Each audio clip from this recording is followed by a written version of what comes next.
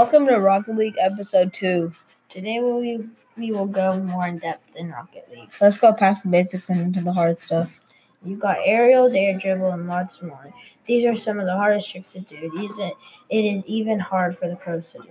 An aerial is when the ball goes up in the air and you boost perfectly so you can hit it. Air dribbling is when you hit the ball in the air, keep it balanced on your car until someone hits it or if you score. If you like customizing cars and using your creativity, then Rocket League is the game for you. There are hundreds of different types of wheels, decals, boost cars, goal explosions, and more. There's a variety of colors you can get, but the most rare color is titanium white. Titanium white Zombos can sell for almost $100. People trade wheels for wheels, decals for decals, and much more just to get their dream car.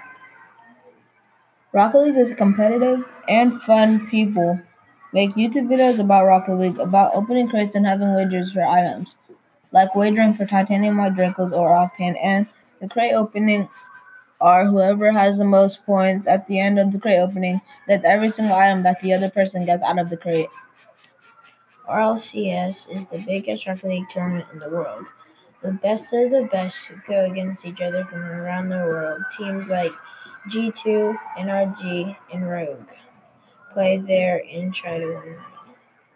There are Rocket League pros like G2 Riz or G2 Kronovi are really good Rocket League players and are mechanically skilled and have good communication skills. Hope you enjoyed the podcast. I'll see you next time.